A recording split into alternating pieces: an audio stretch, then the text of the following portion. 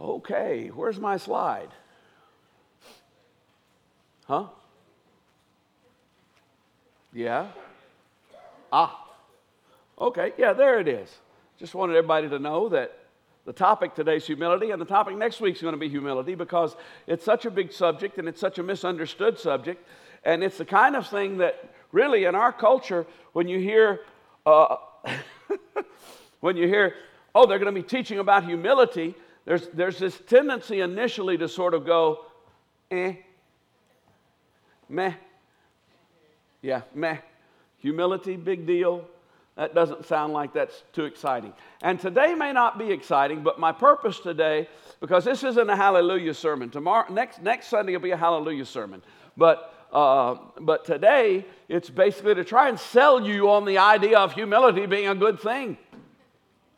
Trying to clarify what it really is and make the point that it's actually something we want. It's actually something that we need in our lives. And so let's stand and read a couple of passages of Scripture. These are two different colors, aren't they? Yeah. Which one do you like the best? That one? Okay, start tithing. And both of these will look like that. There it is. Because this one's a rental, and the idea is, do we want to go back to? Just saying. But the fruit of the Spirit is love, joy, peace, patience, kindness, goodness, faithfulness, gentleness, and self-control. Against such things there is no law. And then a passage from 1 Peter. All of you clothe yourselves with humility toward one another, because God opposes the proud, but gives grace to the humble. Humble yourselves, therefore, under God's mighty hand, that He may lift you up in due time. Father, I thank you for your grace. I thank you for the presence and power of your Holy Spirit. I pray that we would not ignore your word as it goes forth, that we would give it the honor and that is due it, and that we would find life as we find it, Lord God. I pray that you would change our way of thinking today. In Jesus' name, amen. You may be seated.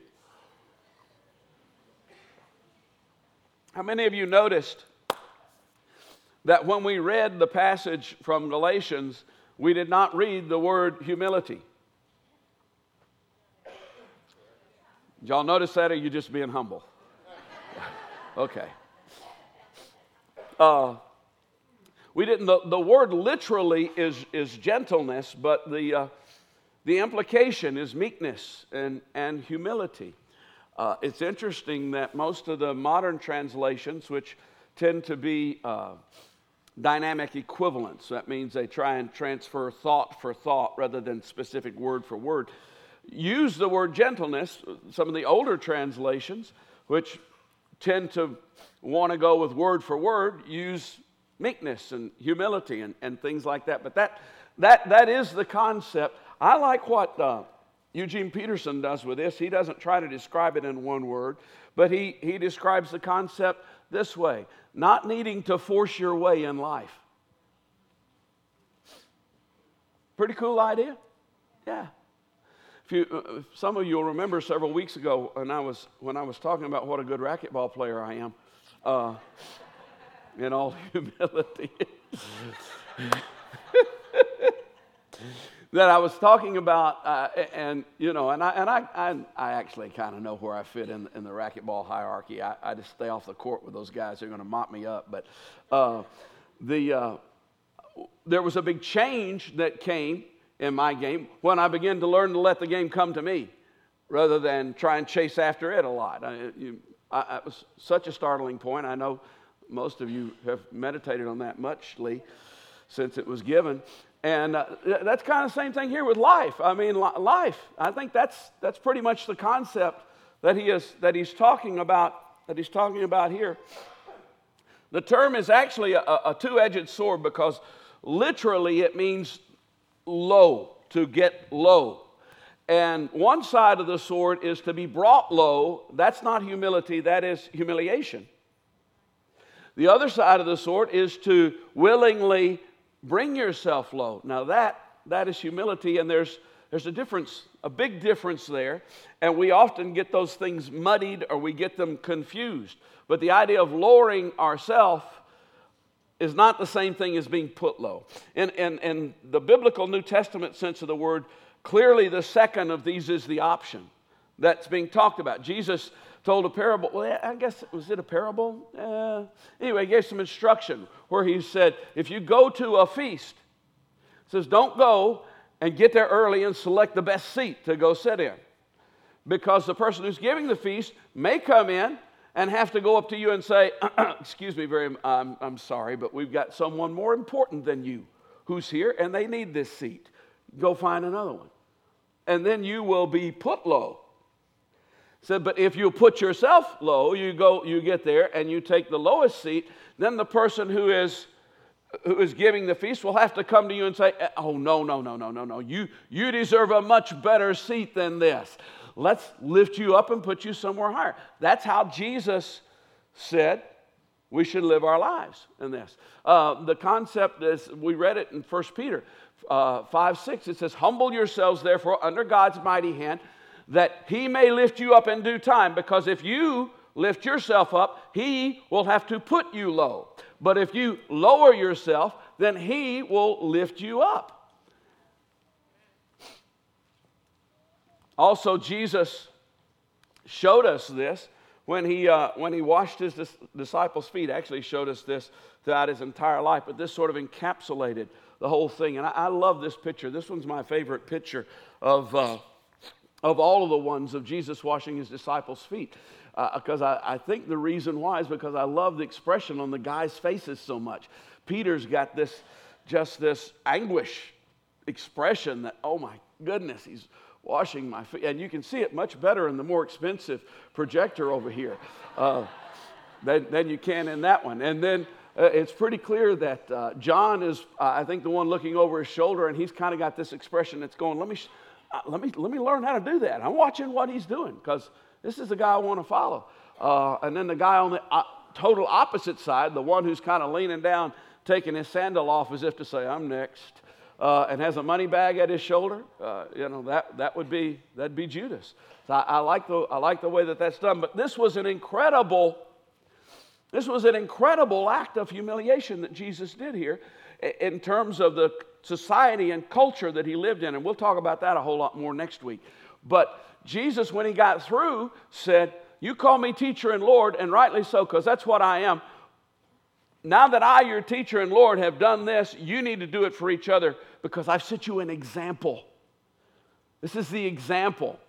The example is to lower yourself for the benefit of others. And so here's a working definition of humility. And if you've got your little sheet from the bulletin, you've already got it on there.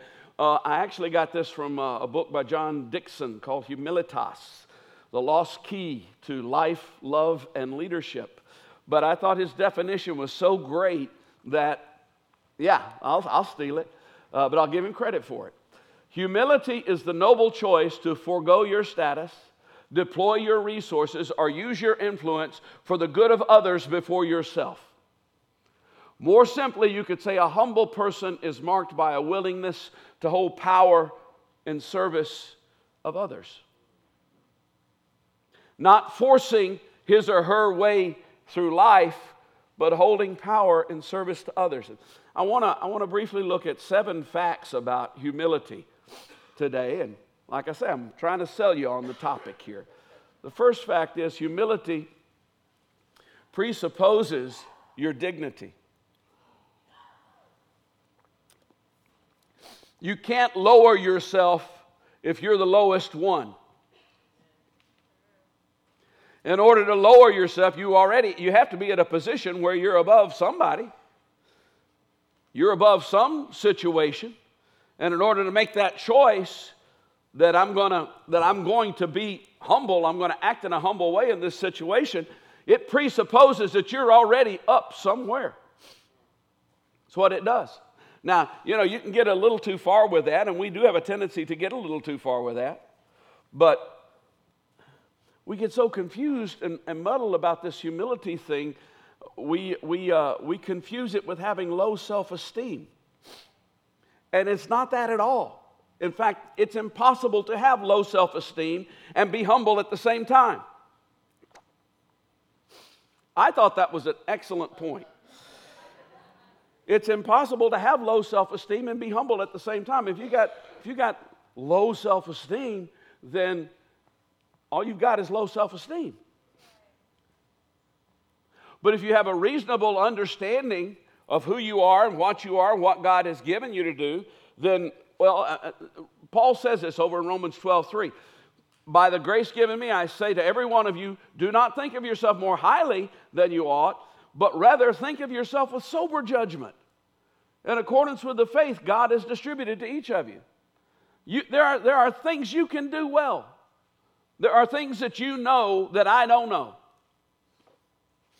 The youngest person in here knows some things I don't know, and knows some things you don't know either. Now, I may know a few things they don't know, but, it actually goes both ways.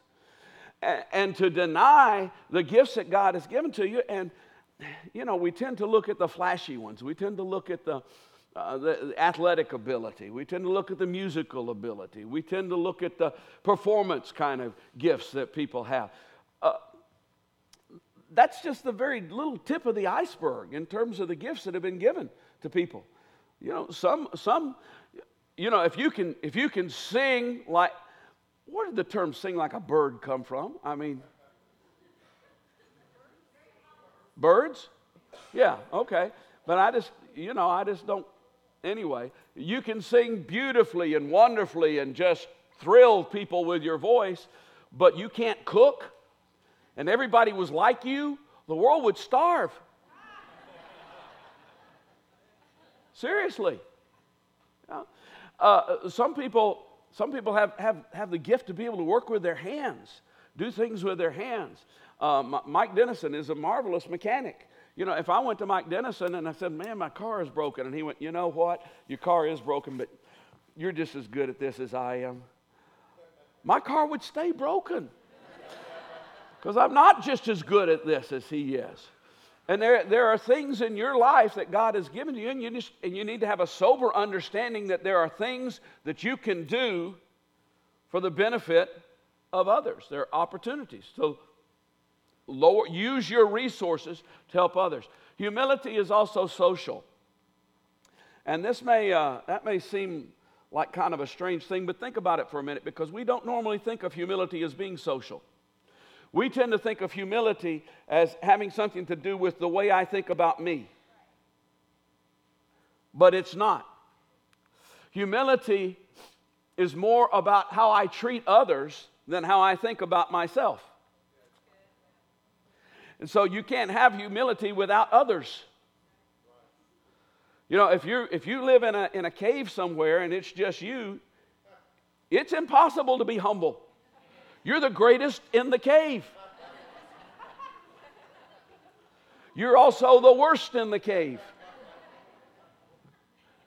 Humility is a social act. There's a story, I don't know if it's and we're not always talking necessarily about helping people move or something like that, although that would be great too. But sometimes it's holding your power in abeyance for the benefit of others. There's a story, it may be apocryphal, but I've read it actually several places, so I think it's probably true. In the mid-30s, Detroit, Michigan, the story of three young men who got on a bus, transit bus, and there was a lone man sitting in the back, and they decided they'd go mess with him. And so they go back and they begin to insult this guy. They're trying to get a rise out of him, and he's just not going there. And so they turn the heat up a little bit and try and prob him a little more. Prob him? Is that a word? It is when you're stuffed up. Anyway, they're messing with him, you see. And he's still, there's nothing more aggravating than trying to mess with somebody and they won't rise to it. I mean, that'll get boring after a while. But anyway, they carried on, and he still wouldn't rise to it. They finally got to the place where he was ready to get off the bus. And when it got to his stop, the guy stands up, and he's actually considerably bigger than they thought he was when he was sitting down. And he handed him a business card, walked off the bus. Business card had 3 words on it: Joe Louis, boxer.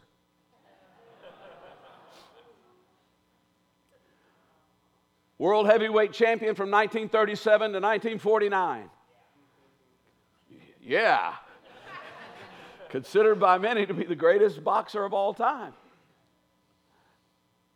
Could have wiped that bus up with those little boys, but didn't. That's an act of humility. Anti-humility would be to kind of go, oh, you want some of me? Come on. I'll take all 3 of you. But humility was to kind of go, no, you don't want any of me, and you're just too dumb to know it. Yeah. And so I'm fine with that. This was a man of immense power who chose to hold his power for the benefit of others so that those young men might live. Humility is logical. You are not self-sufficient. You do not have everything that you need in and of yourself. You do not have all of the knowledge that you need to be able. God alone holds that distinction. He is the only one who is completely and totally self-sufficient. Another story, briefly, speaking of boxers, Muhammad Ali, and this one I'm sure is a true story because it's just so true. But I've read it several times too. Ali's flying on a plane, and the captain comes on and says, everyone buckle your seatbelts, we're getting ready to hit some severe turbulence. Now, normally when the captain comes on and says, buckle your seatbelts, we might be hitting a little turbulence. That's bad enough. So what severe turbulence was going to be, good grief, who knows. But the attendant is walking down the plane, and she notices up in first class, and Mr. Ali does not have his seatbelt buckled very, very clearly. And so she goes up to him. How many of you have heard this? Oh, good. She goes up to him, and she says, the captain made the announcement that you have to buckle your seatbelt because we're getting ready to hit some severe turbulence, to which Ali shot back, Superman don't need no seatbelt. To which she shot back, Superman don't need no plane.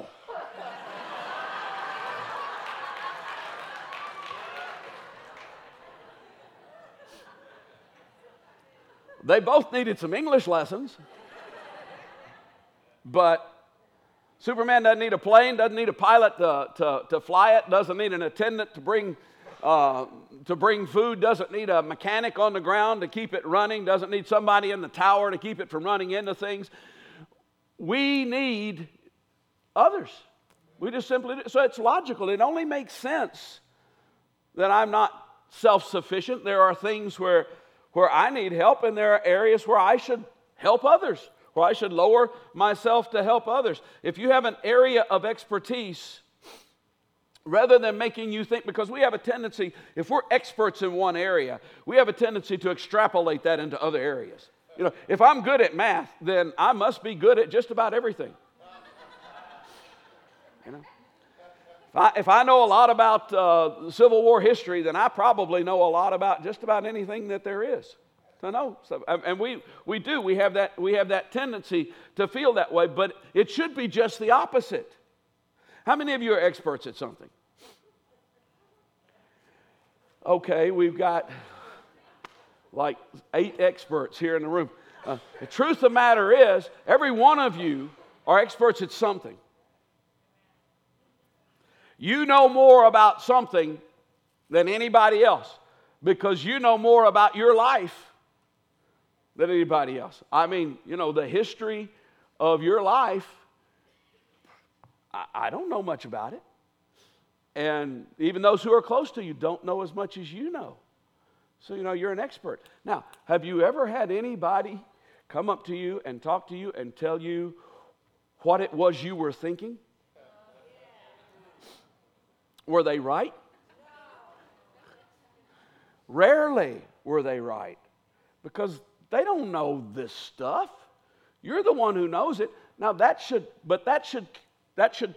clue us in to the fact that if I'm an expert in this area and everybody else in the world knows less about it than I do, then there might be some other areas out there that I don't know too much about. There might be some areas out there where I'm not as competent, I'm not as proficient as I think that I am. In the last 25 years, there have been two big brouhahas about when the Lord was going to come back, the day the Lord was going to come back, His return. The first was back in 1988, a guy named Edwin Whisenhunt, and I don't remember the date exactly. It was 1988. It was in the fall, something like that. And then when was the Harold Camping guy? Was that? Huh? May 20. What year? 2011? It was after the Giants had won their first World Series in 3 years? 2 out of 3. Okay, just wanted to be sure about that. You know what those guys, what their field of expertise was? They were both civil engineers. Now, if God was going to tell somebody when He's coming back, He ain't telling a civil engineer.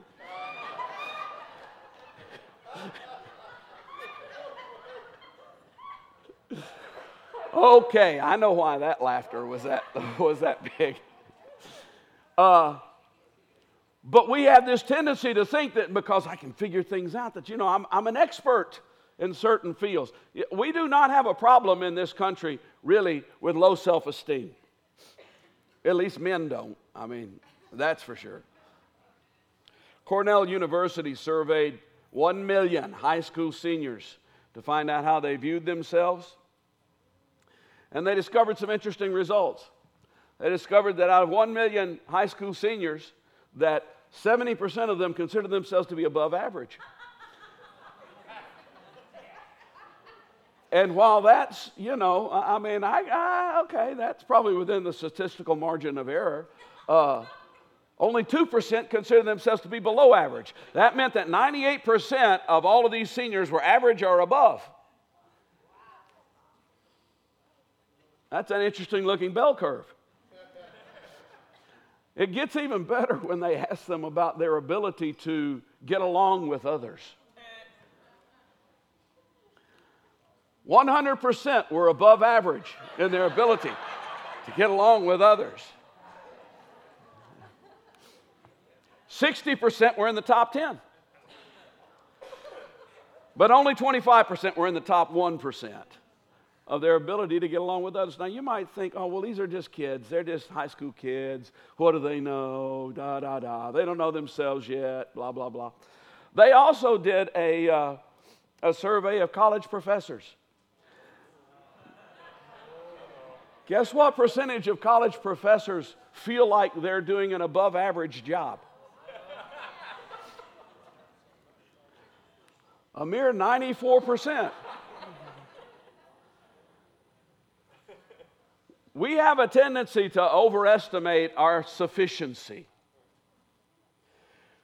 But even if you have incredible knowledge, even if you really are gifted far beyond any of those around you, you still aren't close to being able to pass the quiz that God gave to Job over in Job 38:41. How many of you have read the book of Job? Yeah, a number of you have.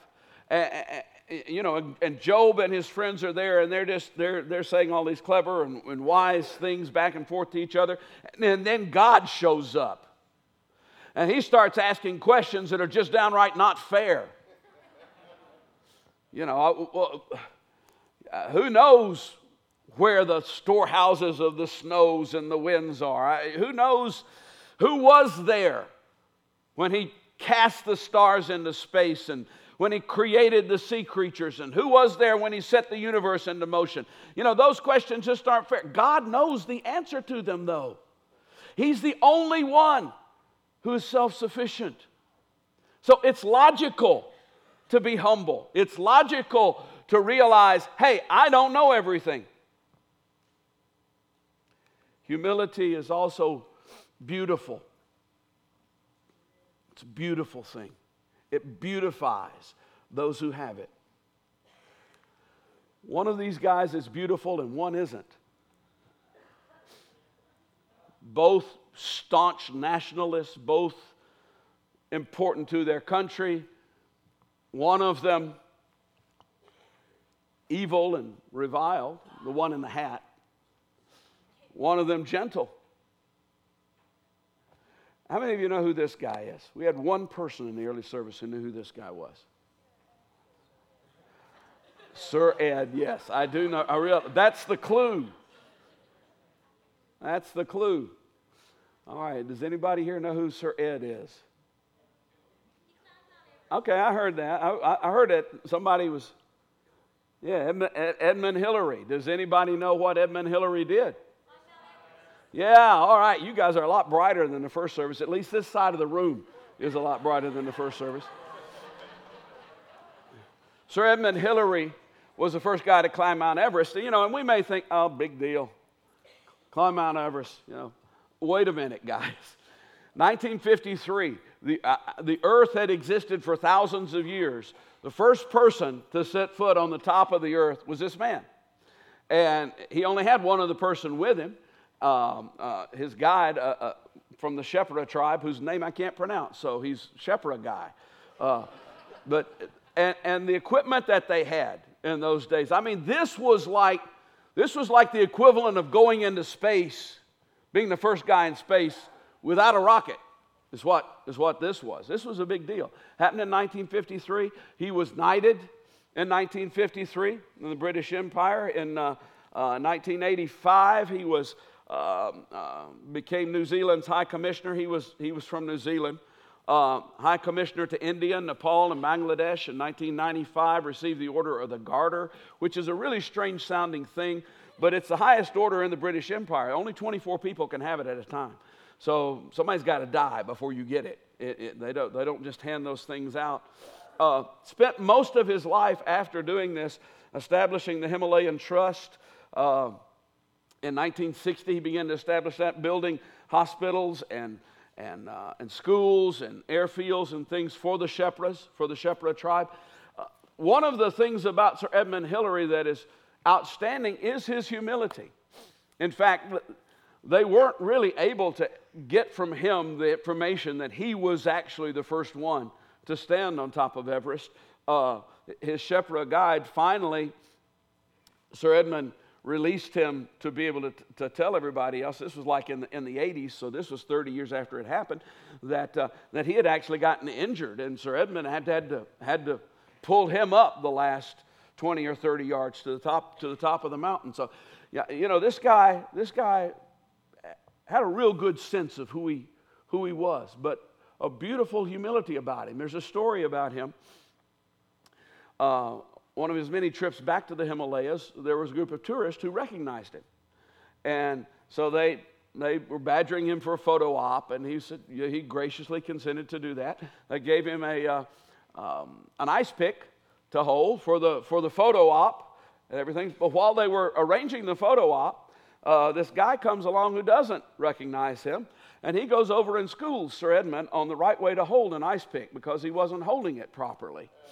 And Sir Edmund, just laughed it off, was very congenial about it, and, allowed himself to be instructed and go on with the picture, and the jerk goes on his way and walks on off. When you hear that story about this man, this great man, it makes him more beautiful.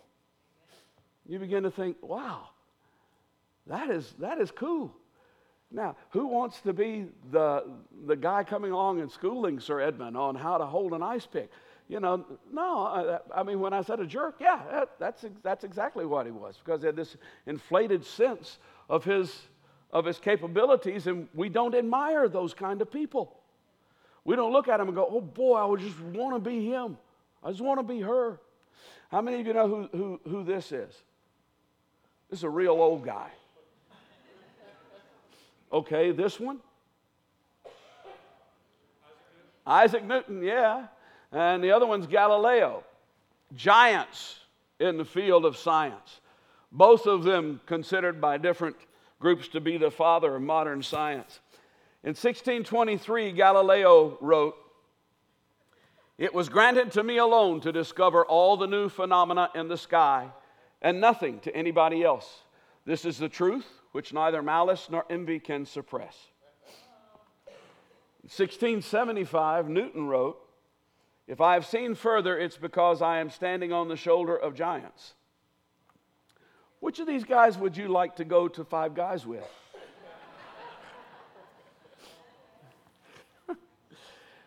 Yeah. I mean, when you hear things like that, you know, the one who has this, who has the humility in his life is attractive to us, is beautiful to us. Or the one who's got this level of arrogance repels us. Humility allows us to excel. It's not pride. You know, we tend to think that pride's what gets us out there and pumps those juices and gets us going. No, that's not it at all. G.K. Chesterton is, well, no, actually, let me back up before I get to him. Over in James 4:6, 1 Peter 5:5, it says, "God opposes the proud, but gives grace to the humble." What can you do if God doesn't give you any grace? Let me answer that succinctly.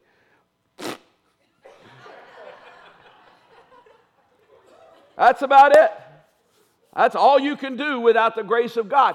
And it says very plainly here, God stands in opposition to the proud. God actually sits himself against that proud person and the pride in our lives. But when he finds a humble person, he gives grace to them. He helps them along. Chesterton, as I was getting ready to quote a little bit earlier, says this: "Human pride is the engine of mediocrity. It fools us into believing that we have arrived, that we are complete, that there's little else to learn. Humility, by contrast, reminds us that we're small and incomplete and urges us on toward heights of artistic and scientific and societal endeavor."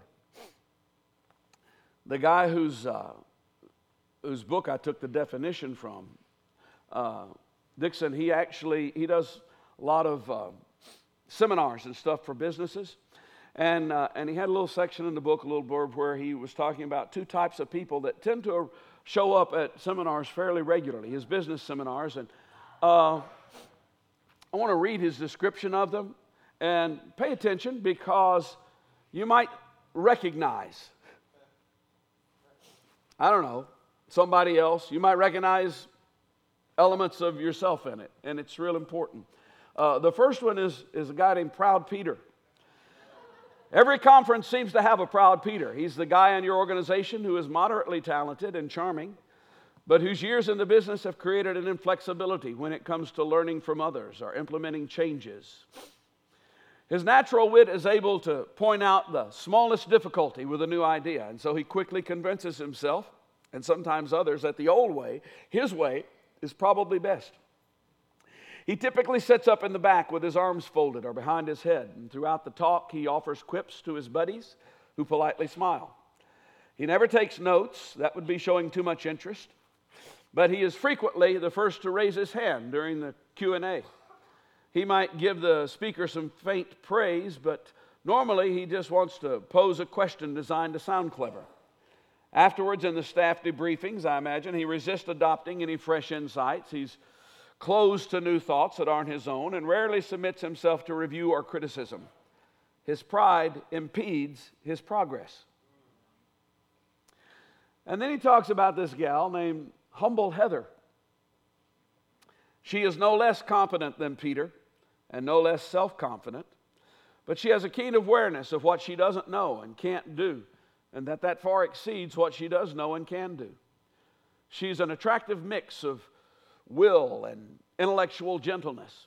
She's not as popular as Peter, but she has more friends. That's a nice line. People trust her, respect her, and open up to her.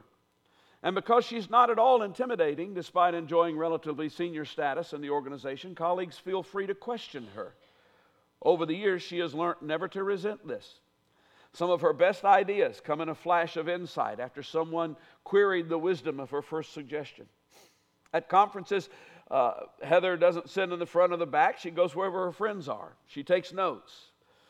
Heather follows the lecture so intently that the speaker uses her as a gauge to how well the material is going over. She smiles, frowns, concentrates, and laughs. She's just as likely as Peter to ask a public question, but her tone is different. She might look for clarification about something she didn't understand, or just wonder aloud how the material applies to her specific situation. Her motivation is to arrive at the truth, and she usually gets there. Those who, when they are criticized or when somebody makes a suggestion or somebody says, I don't know if that's the best way to go about it, those who take it personally, those who become defensive about it, they're very slow learners. But those who are able to take such questions and take such criticism and go and consider it, because it's not always right, but sometimes part of it is, sometimes all of it is, you know. Those people are seeking the truth, and they usually arrive at it. And they're very fast learners. Humility enables us to learn. Humility, very quickly, these last two, I don't have as much to say about them, but they're important, allows us to influence. See, when you care about people more than you care about yourself, they know that. They feel that. And when you look back on your life at that coach or that teacher or that captain or whatever that you, or that boss that you had who genuinely, truly cared about your advancement, genuinely, truly cared about you being able to succeed more than they cared about, climbing that ladder for themselves. If that person comes back into your life and says something to you, you're going to listen to it. They're going to have influence in your life because of the humility with which they approached you. But if it's somebody who you know only cares about what's in it for them, and you're just one of the pawns that's getting pushed around the board so that they can take another step, you don't care what they think, and you shouldn't, because their thinking's all messed up. It's all wrong. Humility allows us to have influence with others. And then finally, humility allows us to enjoy. Chesterton says, it's impossible without humility to enjoy anything. And I've certainly found that true in my own life.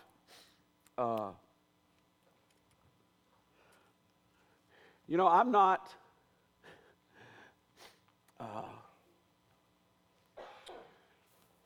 preachers usually have trouble with this, big time. I've made the point several times before about, when I was in theater before I came to the Lord, I didn't like to go to theater because if somebody didn't do very well, and all I could do is sit there and think, man, I can do that a lot better than they can.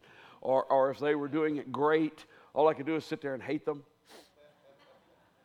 Preachers have a lot of those absolute same things. They, when you hear another preacher who's pretty good and everybody's staying awake, there's a tendency to kind of think, there's something wrong there. Their doctrine's wrong. There's something, they tell too many jokes. Just something. But once you begin to be able to just accept who you are, who the Lord's made you, what He's given you, then that frees you to begin to enjoy who everybody else is. What He's, I imagine musicians have some of that same thing in them. And I discovered last night, for those of you who haven't heard, I just recently I did a play up in Nashville, and it was a really good role, and I was really good in it. And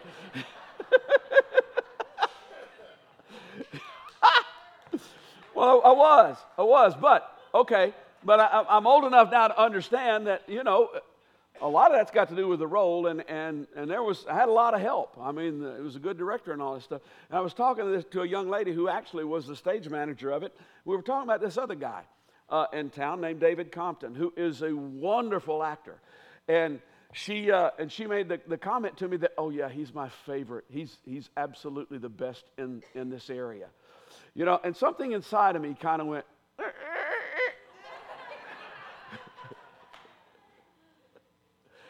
so I realized it's not totally gone. You know, it's still there to some degree, but praise God. I can go watch David Compton and go, wow, that was good. That was, and you know what? Before I met Jesus, I couldn't do that. Before he came into my life, I couldn't enjoy necessarily what others could do and how well they could do it. And so he's the tipping point. And next week, I told Barbie it's a lot more fun to preach a hallelujah sermon than it is a go home and think about this sermon. And this is a go home and think about this sermon. Next week will be the hallelujah sermon, because next week we're going to talk about when humility changed the world, because the world did not always look at humility the way that it does today. There was a time when humility wasn't beautiful. There was a time when humility didn't add influence into a person's life. There was a time when it was absolutely despised, and there was a specific point in history where all that changed. And some of you may know where it probably is, but if you don't, come next week and I'll tell you. And one other thing that I want to tell you about next week that's very specific to us today is why humility trumps tolerance. God isn't interested in you being tolerant, but He is absolutely, vitally interested in you being humble. And that's one of the big issues that the church has today, is too much of one and not enough of another. I thought that was a well-turned phrase. Would you stand with me? With those who are going to pray with people, come forward. And I know this wasn't an emotional type, oh, I need to go to the altar kind of thing, but you came here today knowing if you needed something. And even if it wasn't an emotional type, maybe you came here today thinking you could handle it, and perhaps the Holy Spirit spoke to you and said, no, you can't. I'm convinced that the main thing that keeps God from doing stuff for His people is His people's pride. They won't come to Him and go, I need help here. I need help here. So the altar's open. We're going to worship for a few moments. If you've got something you need prayer for, if you're going through something, don't go through it alone. Don't even try it that way, because that doesn't work. That doesn't work. You come. We'll pray with you.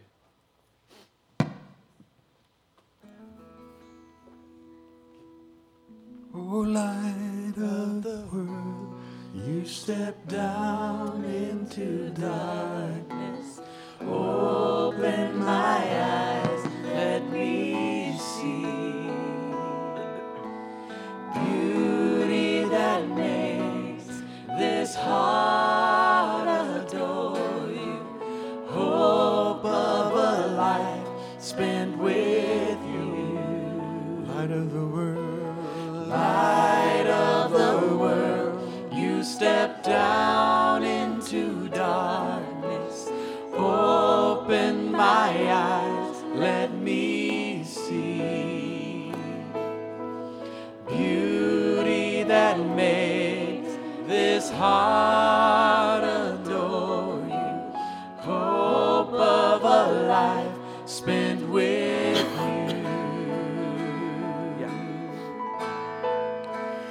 Here I am to worship. Here I am to bow down.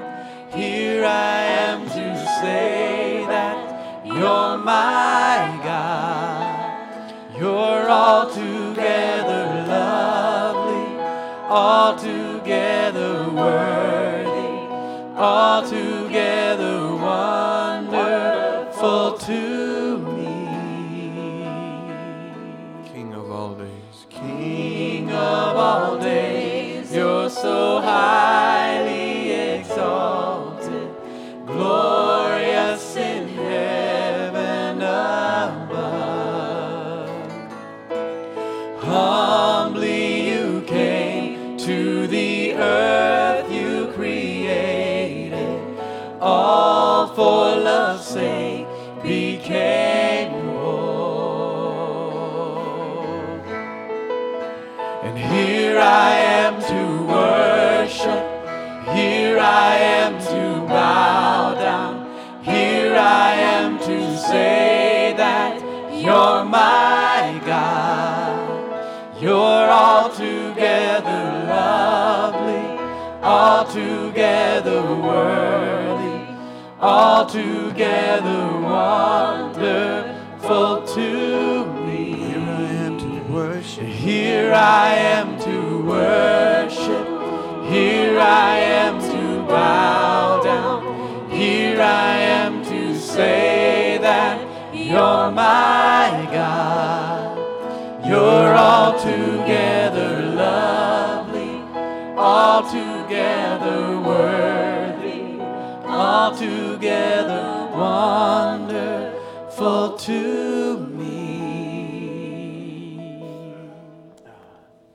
I love you guys. I do want to encourage you to come and see 39 Steps. It's really good. You'll enjoy it. And it'll be an encouragement to the people who are in it.